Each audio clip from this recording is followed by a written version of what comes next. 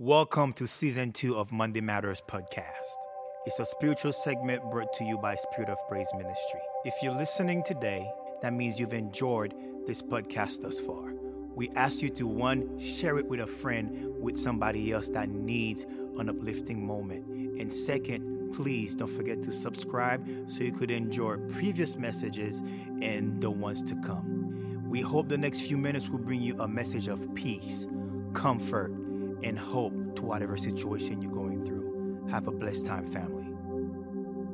Hello, SOP family, and to all those listening. If you're ready for a blessing, say yes. If you're in your car, honk right now. If you're in your kitchen, say hallelujah. Or even if you're in the restroom, just go ahead and say yes where you are right now. We all love to be blessed by God. You know, we love to see our bank accounts get larger, our health get better, our prayers answered, a new person in our life, that new boo maybe, to be delivered from something or to return back to God. And it's okay to love to be blessed. We should desire to be blessed and see God's face so we can be blessed. But what if it gets messy? See, I didn't stutter. I'm going to say it again. But what if it gets messy? What if you have to go through some mess to attain your blessing? What if you have to go through some things to get your blessing? What if your blessing doesn't come just by asking? What if your blessing doesn't come through the way that you imagine? Your deliverance, your prayer, your job, your spouse, your next opportunity. What if it comes through a messy situation? And so we have part 1 and part 2. You're currently listening to part 1 right now of What If It Gets Messy? And we're going to go straight into our word. But before we begin, let us pray. Father God, we ask, please, that your Holy Spirit will come and speak through us right now. Wherever this person may be right now listening, I pray, oh God, that your word will go and touch their hearts. We pray in Jesus' name. Amen. Our story takes place in Luke chapter 15, verses 11. Now, we all know about the prodigal son, but we're going to focus on one particular part. You see, we know the story very well, and I'll just summarize it for you, but you can go back and check if you want to. A son wakes up one day and asks his dad for a share of the estate or inheritance. Now, we also know that this is not a Haitian young man or a minority young man, because first of all, what inheritance? And the second question is, he wouldn't be able to finish the sentence as his mouth would go one way and his eyes the other, if you know what I'm saying, to my minority folks. But I'm not condoning, I'm just saying what really happened. I'm sharing my experience. But if we go to Luke again, 15, verses 13, the Bible says, not long after that, the younger son got together all he had, set off for a distant country, and there squandered his wealth in wild living. After he had spent everything, there was a severe famine in that whole country, and he began to be in need. Verse 15. So he went and hired himself out to a citizen of that country, who sent him to his fields to feed pigs. Verse 16. He longed to fill his stomach with the pods that the pigs were eating, but no one gave him anything. You see, we too reach moments where we receive the blessing of God. We're healthy, we're wise, we have a job, a car, etc. But because we got what we asked for, we stop praying. Hello, somebody. Because we got what we asked for, we cut our connection with our Father.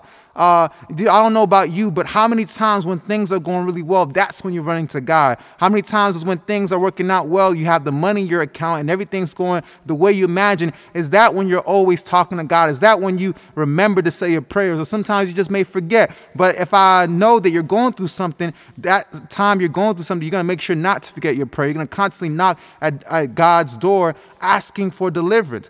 But how many of you know that when you take your phone off the charger, eventually your phone will die? I'm going to say it again. Eventually, when you take your phone out of the charger, right, it finishes hitting 100%, and now you're going down slowly, a 99, 98. But I don't know about you, but my battery goes down from 99, then it's hit 70, and then it's on 50, and then before I know it, the phone turned off. Why? Because as soon as the phone is taken away from the charger, from the source, from the power, it begins to deplete. And I would like to tell you all today that it's the same thing with God. Is that as soon as we remove ourselves from him, as soon as we remove ourselves from the Father, as soon as we try to go do our own thing, as soon as we try to go and find our own deliverance, our battery begins to deplete.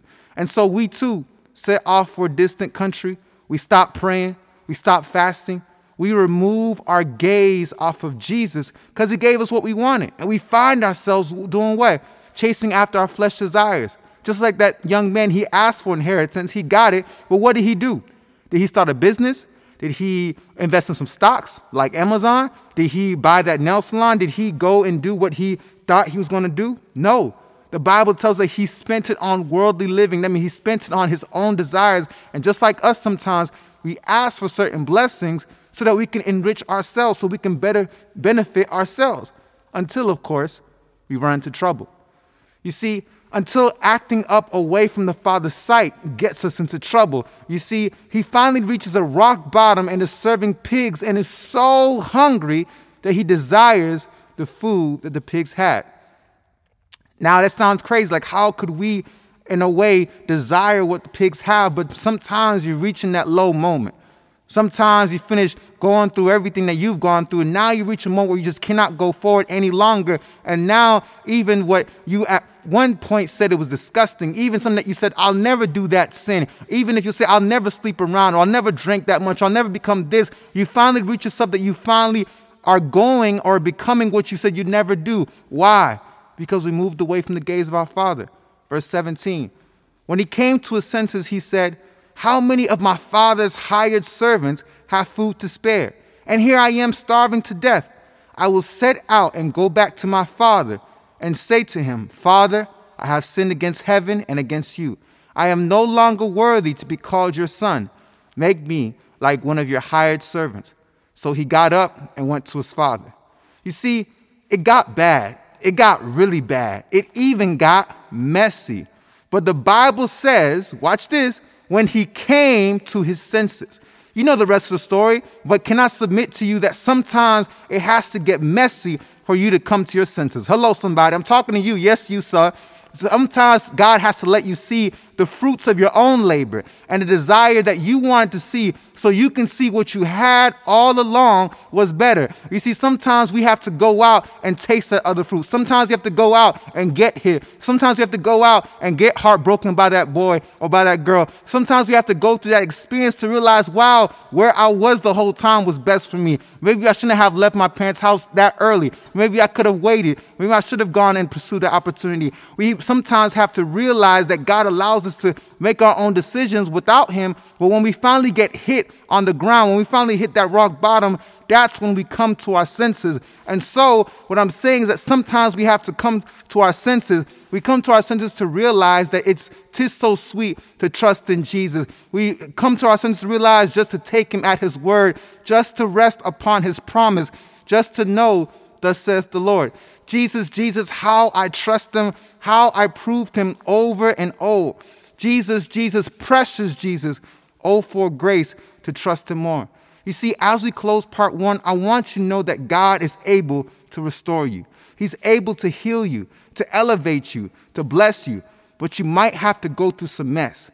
You might have to go through a pig pen to come to your senses. You might have to get hit on your bottom or you're finally laying on your back to realize that, hey, I have to look up. And maybe through this pandemic, maybe through this era of what you're going through right now, you had your own decision that you made, but you realized, man, nothing was working out.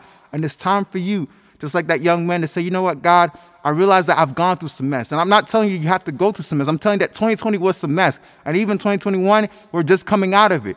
But sometimes God uses that mess in order for him to point us back to him, to say, listen, you did everything you could. You tried to do it on your own. Now let me try. Now take that phone and plug it back into the source. Because once we allow God to be in control, then we can finally come to our senses and realize what we had all along was always best for us. And you had it, and you have it right now. Jesus is in your heart. And so as we close part 1, I want to pray for you right now before we listen to part 2.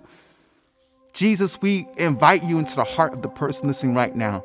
God, we ask forgiveness of our sins because we can't make fun of the prodigal son because we too have gone and pursued our own desires. But Father God, right now we're asking, please, that we know, just like the Father, you love us so much that when the Son came back, the Father was looking for him. The Father ran towards the Son and met him where he was. God, we know that you're running towards us, meeting us where we are right now, and that you love us and you cover us with your robe. And so, God, I ask, please, help us to come to our senses. Help us to see clearly. Help us to know what your will is and to pursue you. We love you. We thank you. In Jesus' name we pray. Amen. Thank you so much for listening, family. Don't forget to go to part 2. Wow. What a message. We hope this podcast thus far is bringing you peace, comfort, and hope for the future. Again, share it with a friend, share it with somebody. And to you, don't forget to subscribe so you could benefit from previous and upcoming messages. Be blessed.